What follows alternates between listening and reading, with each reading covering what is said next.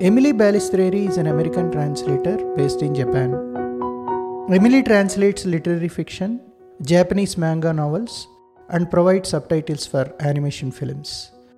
His published translations include Tomihiko Morimi's The Tatami Galaxy, Ao Ome's People Who Talk to Stuffed Animals Are Nice, Aiko Kodono's Kiki's Delivery Service, and Shakuski's Soul Lanterns, among many others. He did the English subtitles for Takahide Hori's award-winning film Junkhead and occasionally works on video games such as Kokosola's The Witch's Isle. He spoke about living in Japan, translations and business side of translation, and about the book The People Who Talk to Stuffed Animals Are Nice. To buy the book, you can use the link provided in the show notes. Please share your feedback on this episode either on the Spotify app or through the link provided in the show notes. You can follow Harshaniyam Podcast on Spotify, Apple, or search any of your favorite podcasting apps. Welcome to our podcast, Emily. Thanks for coming out to our podcast. Thanks a lot for inviting me. French, Russian, Spanish, German, Japanese. These are the ones I gathered. I'm definitely not fluent in all of those. I've just studied them at different times in my life, and I've studied some Chinese. I'm currently learning American Sign Language, which has been really interesting. The first time I heard French was when some kids came back from studying abroad. And I think I was in like third grade. They taught us how to count to 10, stuff like that. And I thought, wow, like you can learn another language. That's so cool.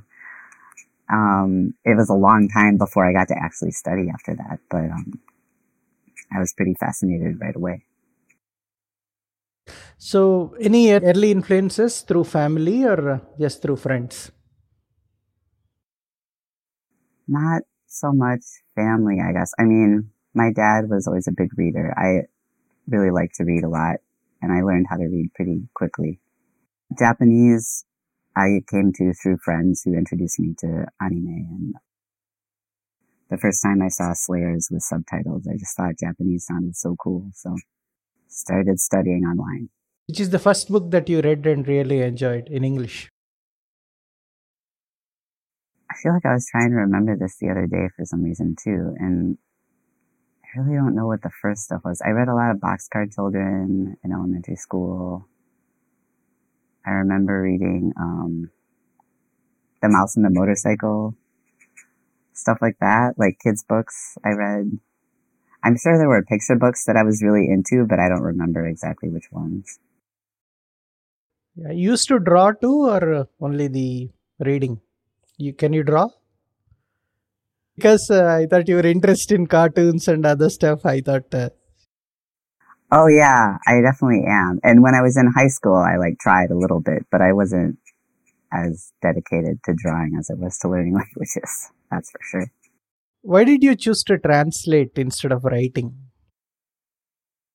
Well, yeah, when I was an elementary schooler, I used to go around thinking, okay, by age 18, I'm going to be a published author, and I used to write pages and pages of super derivative fiction. I really like Daniel Pinkwater a lot. He writes kind of fantasy sci-fi adventures where kids go off and do crazy things, and those stories always really appealed to me. So I would write whole notebooks just full of stuff, but there was never really any plot. It was just kind of either super derivative, or that was the thing. I could come up with characters or settings, but I didn't have anything for them to do. So translating is great because everything's already there. The story is decided for you. You just get to choose the words, which is it turns out is the part I really like. And then also just the idea of supporting an author that you enjoy is really cool. Being a cheerleader is fun for me. So why Japanese translation? Yeah, because I started out as a Russian major and I thought I was going to do Russian. while I was studying, I kind of realized that I was reading Japanese comics, I was watching Japanese cartoons, I was reading Japanese novels, I was watching Japanese movies. Like I was really into like Takeshi Kitano's films and Hirokazu Koreeda and Haruki Murakami and all these things. And I was just like, wait, everything I'm doing, Japanese video games, like I was a Nintendo kid, so I was just like, wait, maybe I should just do Japanese. It seems like there's a lot of fun stuff to work on coming from Japan. And not to say that there isn't interesting stuff to do in Russia, but like people would joke and be like, you're gonna work for the CIA, huh? And I was like, no, like I'm not. So yeah, I think the pop culture and entertainment swayed me. So, when did you shift to Tokyo? Yeah, and I live in Osaka now actually, but I moved to Tokyo in 2012. And so I did a decade in Tokyo and then, it's been just over a year now in Osaka. But yeah, I had an extended business trip in Tokyo and then I went back to the States and I just felt like I had always wanted to continue on to translation at some point. Like my end goal was not to be in the tech industry or whatever. And when I got back to headquarters, I was just kind of like, I don't really feel like I fit in here anymore. I don't know what I'm doing. And so I decided to quit and go polish my Japanese. So I studied at Waseda for a year, just doing intensive Japanese. And because I just felt like studying on my own, I'd kind of hit this like wall. So I wanted to break through the wall, and that it worked perfectly. Like the classes at Waseda did everything I needed them to do. So I was really happy with my experience there. I mean, I really like the public transportation a lot. And because I don't drive, I don't even have a driver's license in any country. I learned how to drive when I was 16, like everybody does in the States, most everybody. But, I just was like, no, I'm just going to go live in a city where there's public transportation. I don't want to deal with this. So yeah, in Tokyo, the public transportation is just perfect. Like you can go anywhere. It's great. And I also really like having national health insurance. That's a boring answer, but like having like no frills, just like easy access to insurance is really handy. But I mean, the main deciding factor was just to be immersed in Japanese and have access to Japanese books. There's so many bookstores and it's so nice to just walk in and find, anything you want. Of course, I feel the opposite when I come back to the States. I'm in the States right now and I come here and it's like, oh wow, there's like English books on all the shelves. Amazing. But, yeah, I definitely like just having easy access to the language. And Now, how did you get into translations for cartoon films? I think you translated for subtitles for cartoons.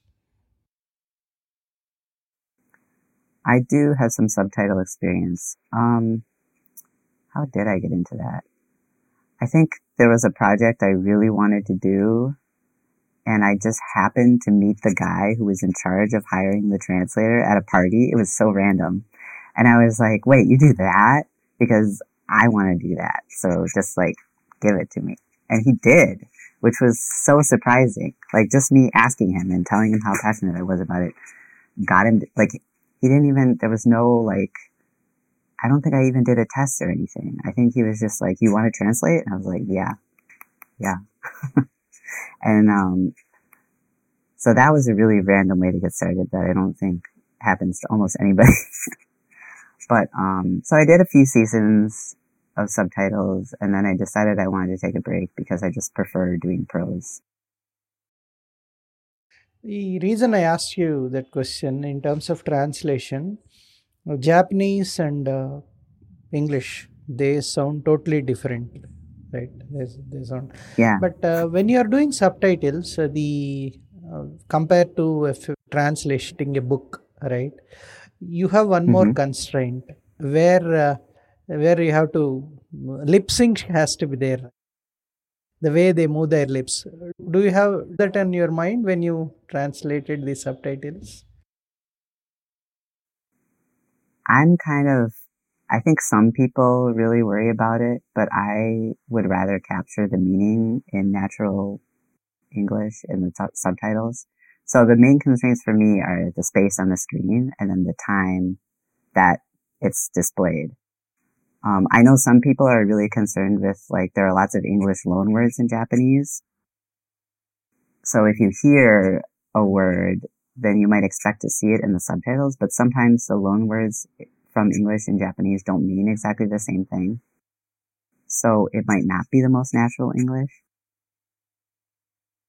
Or, yeah, there's just sometimes where some people would prioritize the hearing experience and try to make sure there's not dissonance, but unless an editor was like, hey, no, do this, I wasn't as concerned with that.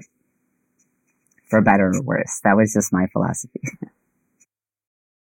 Yeah, it never occurred to me. I was only thinking about lip sync, but like you rightly pointed out, these languages, the way you express, especially the script, the way, the time, duration is one very important thing. It has to get finished within that particular duration when they speak in the cartoon, and also the screen space. Which is longer in terms of when you translate, English is longer, or in terms of screen space, which takes up more?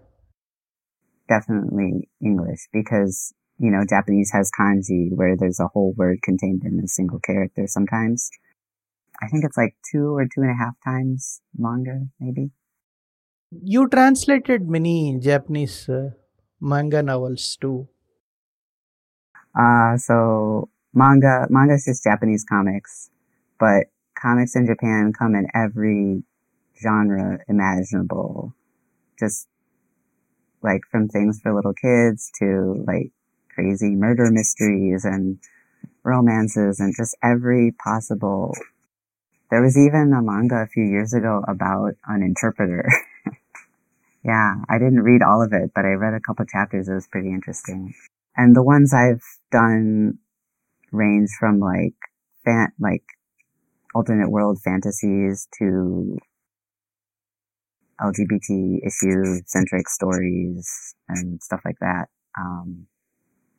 And fan translations, I mean, so probably everyone can know what that is, but if you don't know what that is, it's basically people like Japanese comics so much that they translate them and, do the lettering and everything and then post them online so people can read them, which these days is really frowned upon because what you're doing is stealing the artist's work and sharing it for free.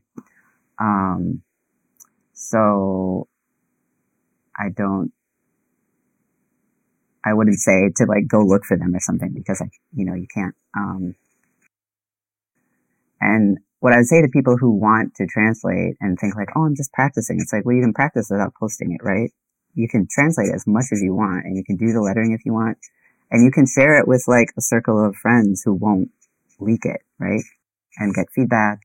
You can do all those things, but it's not appropriate to share it online for everyone because then it's stealing. Like I have an entire novel on my hard drive that I did before I went pro that I'm just, like I did it for fun basically, and hopefully I'll be able to publish it someday, but for now it's just sitting there because I can't do anything with it. But these are quite popular, right? Fan translations are quite. Yeah, they are. And then you get the thing where, like I was working on Overlord. Overlord was my first big light novel / manga series, and yeah, fans also translate novels too. So when I started doing the official translations of the Overlord novels, there were already 9 volumes out in fan translation. Like, that's like hundreds, probably thousands of pages, right? To catch up to where they were. So all the fans have opinions. They think they know like what it says. They think they know what all the terminology should be. So you're kind of like up against like these people. And I don't read the fan translations obviously because I have to do my own translations. So they come and they say, hey, this word is just not right. And there were so many people who were trying to argue with me and I'm just like, no, leave me alone. But they're really passionate about their series. unfortunately, they're so passionate that some of those fans like would even get on the author's case about things, like, write faster or whatever. I'm just like, I don't even call you fans at that point. I don't know. I shouldn't complain too much about them though. It's just, I mean, if there's a legitimate mistake, then I own it for sure. And they have found legitimate errors, and like, I'm sorry, I didn't, we're all human, but when they're just on about some difference, that was like a subtle thing that, because, if two different people translate, you're going to have a different translation. Now, you're a professional translator. Tell us about the business side of translation. So, yeah, paperwork is kind of my Achilles heel. So, doing the contracts, doing the invoices, I'm just like, I just want to translate. Can I just translate and get paid?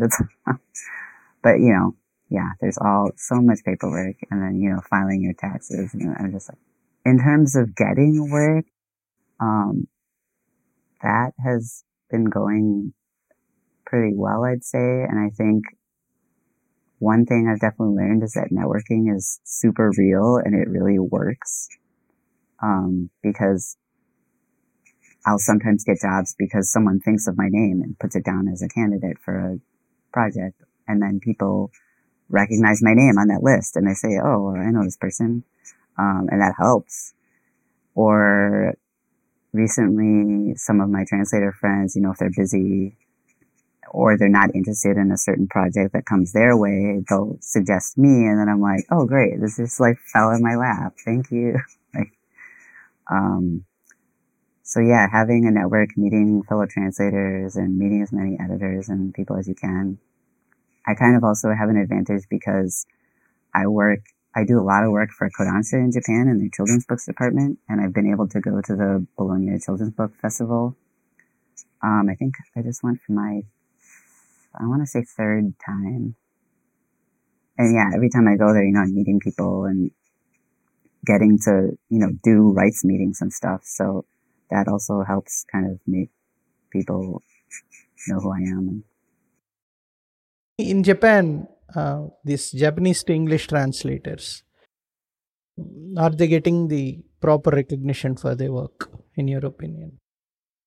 I think it's kind of the same. Any into English is going to be the same situation. In my experience, I've finally started getting some cover recognition. Like the books that I'm doing for Harper Via have my name on the cover, which is awesome. But definitely even in Japanese translation, you can see like lots of books still being published without translators on the cover. The interesting thing is that in Japan, so if you're talking about English to Japanese translation, they always have the translator on the cover. And if the translator isn't on the cover, they're gonna, like, a reader's gonna look at it and be like, well, where'd this translation come from? It looks shady. Like, how can you trust it? How do you know it's right if you don't know who the translator is? So there's a lot of respect for translators, I think, in Japan. Yeah, I understand, because Japanese to English, when it gets translated, it is done by presses in UK or USA. So often, yeah. Right. Now, when do you think you have finished translating a book? So the way that I translate, I guess I'll just run through what my process actually is. So I tend to read as I translate these days, because like I'll read ahead a little bit in the beginning to get a feel, but once I feel like, okay, I kind of know how this is going, then I switch to reading as I translate. Because it saves time, and also I feel like coming to it fresh. Someone said this once and I was like, oh, it's such a good point. Coming to it fresh as a reader while you're translating, you can kind of capture that experience well. So yeah, I don't think there's any detriment to doing it that way. And you're always going to go back and edit anyways. So anything that you feel like, oh, maybe I should have done this differently, you can always fix it. So I just go through and do a whole thing, and then I highlight parts where I might need some native Japanese advice. And then I have a friend who I pay an hourly wage Because I really just want to have someone who's my go-to, who it's not awkward or like, please, can you help me? Like, I don't want to beg people and like to work for free. So it's not like I pay her a ton, but it's a little bit of a side gig, and I think hopefully it's good for her too. Like, she keeps doing it, so I assume she enjoys it to some extent. And yeah, and we've become good friends through that too, so it's cool. So yeah, so I talked to her, and then we iron those things out. And recently I've been having Microsoft Word read my translation to me. They have like the computer voice. And obviously the pronunciation is kind of wonky sometimes, but having the computer read it back to you is great because you can read along with it. And, you know, if you're just reading it, sometimes your eyes will glaze over little things and you won't notice because your brain fills in the gaps. But if the computer's reading it, you hear if something's off usually. So that's been a good way to proofread some things. And yeah, and that, you know, I adjust like word choices and things like that at that point. And then usually after, you know, going through it a couple times, I'm feeling pretty good, and then I give it to my editor and see what they say. Your translation of the novel, The Tatami Galaxy novel was shortlisted for Pen Translation Prize this year. Yeah, so Tomihiko Morimi, he was born in Nara, and he went to university in Kyoto, which is where he sets lots of his books, especially his earlier books are often about university students in Kyoto and all the goofy things they get up to. So that's one of those books, The Tatami Galaxy. It's about a guy who likes this girl, and but he's kind of just like regretting the choices he's made. And it's kind of a 4-part story that takes place in like parallel universes, depending on which club he chose to join in his freshman year. But he always meets the same friend of his who's kind of a questionable influence. And there are certain threads that stay the same. And so it's interesting to see how it plays out through the different universes. And eventually, you know, I think it's more of a story about friendship than romance, even though there is a romance element. It's more of a story about like, who are your friends? Like maybe this person annoys the heck out of you, but if they're always there for you, then I think they're still your friend, right? Stuff like that. Yeah, it's a really good book, and the sequel is coming out next week. Congratulations. Thanks. And then Morimi also, he did these campus novels, but he also has this like spooky mode where he does like more kind of weird, uncanny, ghostly sort of stories. And you can read stuff like that. Foxtails, which is translated by Winifred Bird, is a good example of that. Not much of that stuff has been translated yet, but Foxtails is out there, and the translation is good. Now, when you read translations done by others, as a reader, how do you evaluate the translation? Technically, no. You can say it in levels, right? Like the first level is, does it sound natural in English? Does it read well? And that's the level that I'm talking about right now. Like obviously I didn't read it side by side, right? If I do read it side by side with Japanese, then I can tell you if it's a good translation or not, according to my philosophy or whatever. But, yeah, I think for general readers, like, and you would hope, right, that most published translations are by people who know what they're doing, so there aren't going to be too many actual errors or weird edits. So in that case, I think most people are relatively safe judging by whether it reads smoothly or if it doesn't read smoothly, is it supposed to not read smoothly? Like, if you can tell what they're doing. What are you currently working on as far as translations are concerned? Right this instant, I'm in the middle, well, I'm towards the end, but it just started coming out. It's a manga series called It Takes Two Tomorrow 2 by Suzuyuki.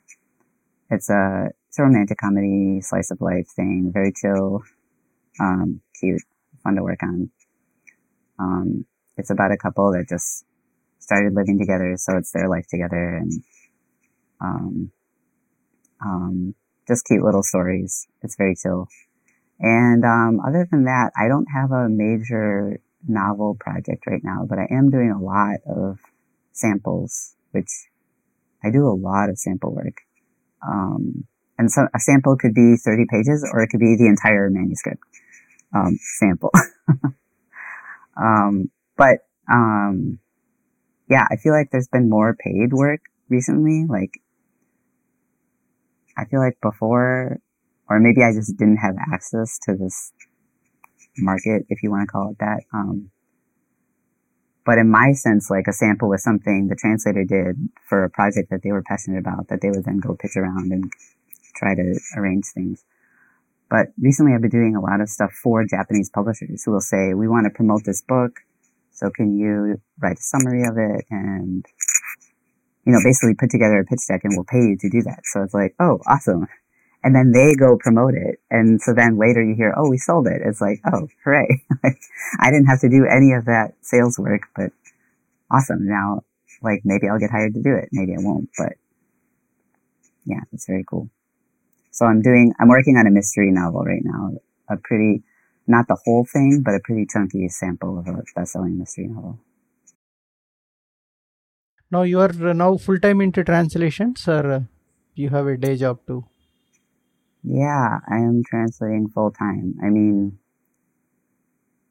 yeah, some of the work I do is less literary, but I don't even really do a ton of other kinds of translation. Like, usually it's either literally translating a picture book or a short story or a novel or a comic, or it's translating something related to that, or putting together the author's profile, or writing a reader's report for an agent or something like that. So yeah, I'm pretty full-time. You get to meet other translators too, from Japanese to English, and you get to meet. Do you have any regular meetings or any association kind of a thing? Not really. Like, I'm in a couple different professional orgs that aren't necessarily all translators, but I have met translators through them, like SCBWI, the Society of Children's Books Writers, Authors, and Illustrators, includes translators now as like a category that you can join under. I've been part of the Society of Writers, Editors, and Translators in Japan for a long time. But in terms of other, like, literary translators who are out there, it's more just like friendship kind of stuff. I'm not like in a collective or anything like that, but there are some people who I talk to now and then and hang out with, or when we're in the same country, you know. So now we will come to the book. People who talk to stuffed animals are nice. It's a pretty long title to begin with, right? So please introduce the book and author. How am I?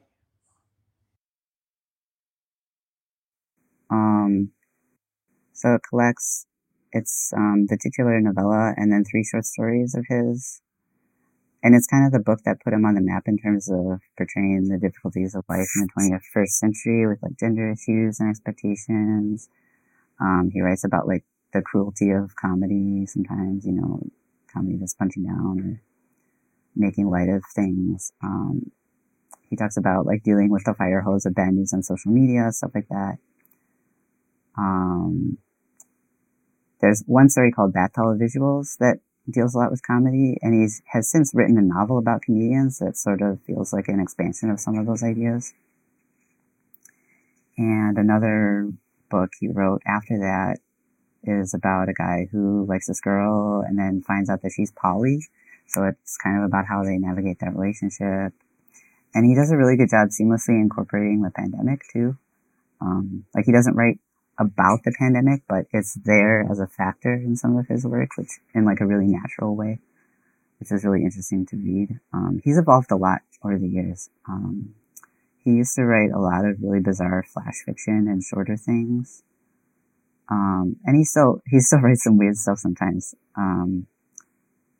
But for instance, I published a really good example of that. It's a short story called Tumbleweed. You can find it in the Kenyon Review. They did a translation special feature earlier in the year. How do you get to translate his novel? Did you approach him after reading it, or how is it? I think, what did I do? I did kind of know him because he's on Twitter, and I went to see him speak a few times. I usually follow my authors around, like they do events and stuff. That's another really great thing about being in Japan. You can go to the author events and see them speak. And I feel like they do maybe more of these in Japan, or more casually. Like they'll just like show up at a bookstore and like have a discussion between two authors when a book comes out. It's like a book promotion thing. And it's always so fascinating to hear all the stuff they talk about. And it's a great way to learn about new authors too. You go see the author you know, and then you hear about this other author that you might not know as well. So it kind of is a cool way to expand your reading. But yeah, so I think I was following him around, and then I think, yeah, I just ended up telling him that I really wanted to translate, and I feel like maybe by the time of this book, I was in contact with his publisher. So I was doing a sample for them so they could promote it. Cause they knew that I really liked his stuff. I think that's how it worked. And then, yeah, I think they were the ones who were introducing it, and it happened to get picked up by Harper Via, where I already was translating Morimi. So it was a perfect, easy match that way. So, did you collaborate with him during the translation? Yeah, actually, so we were actually also together at the Kyoto Writers Residency. They just had one in October this year, but the one before that, the first one, we were both there, and it turned out to be really handy because, yeah, so that was 2022, and we were doing I think the copyright edits had just come back, and I had to do a lot of with the editor. Like there were a lot of things that people wanted to have adjusted, and I was like, no, we are not adjusting this. So it was really nice to have him there, so I could be like, could you please like explain what you're doing so we can get them off our back? So I had him kind of like explain, and we did tweak a little bit just to make it sure everything came through like the way it was supposed to. Cause definitely there were people reading it in ways that I was like, I don't know if you're understanding what's going on. So yeah, we tried to make sure that the characters are coming through as themselves. And it was great to be able to consult with him and do that all in real time, in person. You know, you don't always get that opportunity. So yeah, being at the residency together was super. Coming to the stories, let's talk about a couple of them. One story you already mentioned about it, which I really like, bath towel visuals. The other one, of course, is the novella. That's a very interesting premise too. Yeah. So Nanamori and Mugito are new college students, and they join a club, a plushie club, but it's not a club about making plushies or collecting plushies. It turns out that everyone's talking to them. And basically the idea for the people in the club is that it's a way to vent their troublesome emotions without bringing other people down. Because if you talk to a person, maybe they'll start feeling sad too, or get upset. So they kind of process things through the animals. And the whole time when I'm reading it, I'm like, but I wish you could just talk to each other because that would be the best, you know? So it's kind of how Nanamori and Mugito end up being able to talk to each other too. And, yeah. But it's about, you know, being sensitive to social media, being sensitive when you're encountering like old-fashioned gender roles, or, you know, just immature teasing or discrimination, stuff like that. One of my favorite stories is the other one, hello, thank you, everything's fine. About the girl and her brother who refuses to leave his room. It's kind of more similar to some of his more bizarre stuff. It's like less of a socially conscious thing and more just kind of a weird story about this girl and her brother, and his imaginary friends. Yeah. But I just like, I just like the visuals of like their house on this precipitous cliff. And the girl's like, why do we live on this cliff? Like the house is like balanced precariously. So she's always worried, like, if all of my friends come over and we stand in the balcony, will the house fall? And like, couldn't we just make it fall? And then I'm like, she has feelings. And it's like, yeah, lots of like recognizable feelings. And I did, when I first saw him speak, I remember, and this was years ago, I remember him saying that he wasn't sure if he would ever be able to write, longer fiction, because his way of writing was to take a character and kind of create a situation for them and then just kind of like throw them in there and maybe throw another thing in there and see what happened. So in that sense, maybe there's a line where like you can see it connecting to like, okay, this character and their connections, and now what happens with those connections? I never really thought of that before, but I guess that's one way that the evolution could have happened. And I think he does kind of credit his editors too. I think they were kind of encouraging him to write the sort of stuff he's writing now, and it worked out really well for him. And I think he's good at it. So, are you going to translate any of his upcoming books, sir? I hope so. I'm hoping to do more Morimi. I'm hoping to do more Omae. There are some other authors I'm really interested in doing too.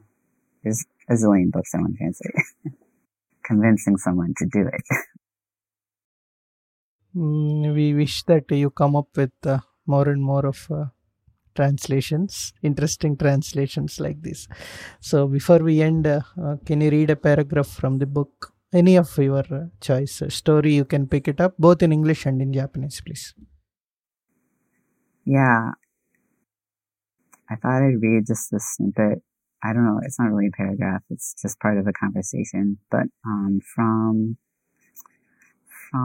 hello, thank you, everything's fine, because I just really like the interactions in this story. Someone was standing next to me, but I couldn't see him. What was your name again? I said as I recalled the names of my brother's friends. And remember, his friends are invisible, so that's why she can't see him. Kazuya, I said. Okay, so what should I call you? Kazuya is fine, I said. The back of my head was hyper aware of my brother sitting on my bed watching me. What should I call you? Kazuya said. Whatever works, my family calls me Marumi. How about your friends? My friends? I had to think about it. I didn't have any friends. A brown bird landed on the outdoor AC unit. Kotori, they call me Kotori. Huh, Kotori, said Kazuya. I could feel my face getting red. I rushed to explain. Sorry, that's a lie. Nobody calls me anything. I'll read the Japanese next. Where did I put it? 私の隣に誰かが立っていたが、私には見えなかった。なんて名前でしたっけ？私は言いながら、兄の友達の名前を思い出した。カズヤ、私は言った。OK。なんて呼べばいい？普通にカズヤでいいよ。私は言った。私のベッドに座って兄がこっちを見ているということを後頭部でパキパキに感じていた。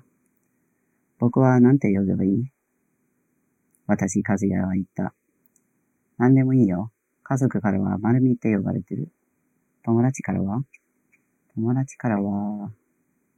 私は考えなければならなかった。私には友達がいなかった。室外機の上に茶色い鳥が止まっていた。小鳥ちゃんって呼ばれている。へえ、小鳥ちゃん、カズヤが言った。私の顔が赤くなるのが分かった。私は早口でまくし立てた。ごめん、嘘。本当は何にも言われてない。They sound very different, no? It's Yeah. very, very different. Japanese and English, absolutely, totally different. It's like any other languages that I hear. Okay, Chinese to a certain extent, I think Korean to a certain extent, I think there is some similarity.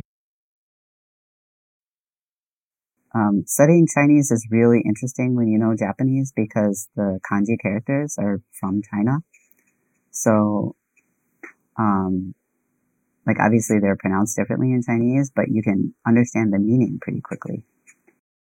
I believe Korean and Japanese are very close, right? They're similar in a lot of ways grammatically. I studied a tiny bit of Korean for a little while and it was pretty interesting. Like some of the words that sounded similar, or especially the way the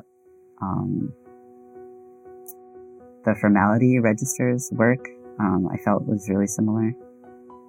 I mean, I only studied super basics, so maybe at more advanced level it gets more. Thank you, Emily. Thank you very much. It's such a pleasure. Yeah, no, thank you so much for having me. I always like talking about books.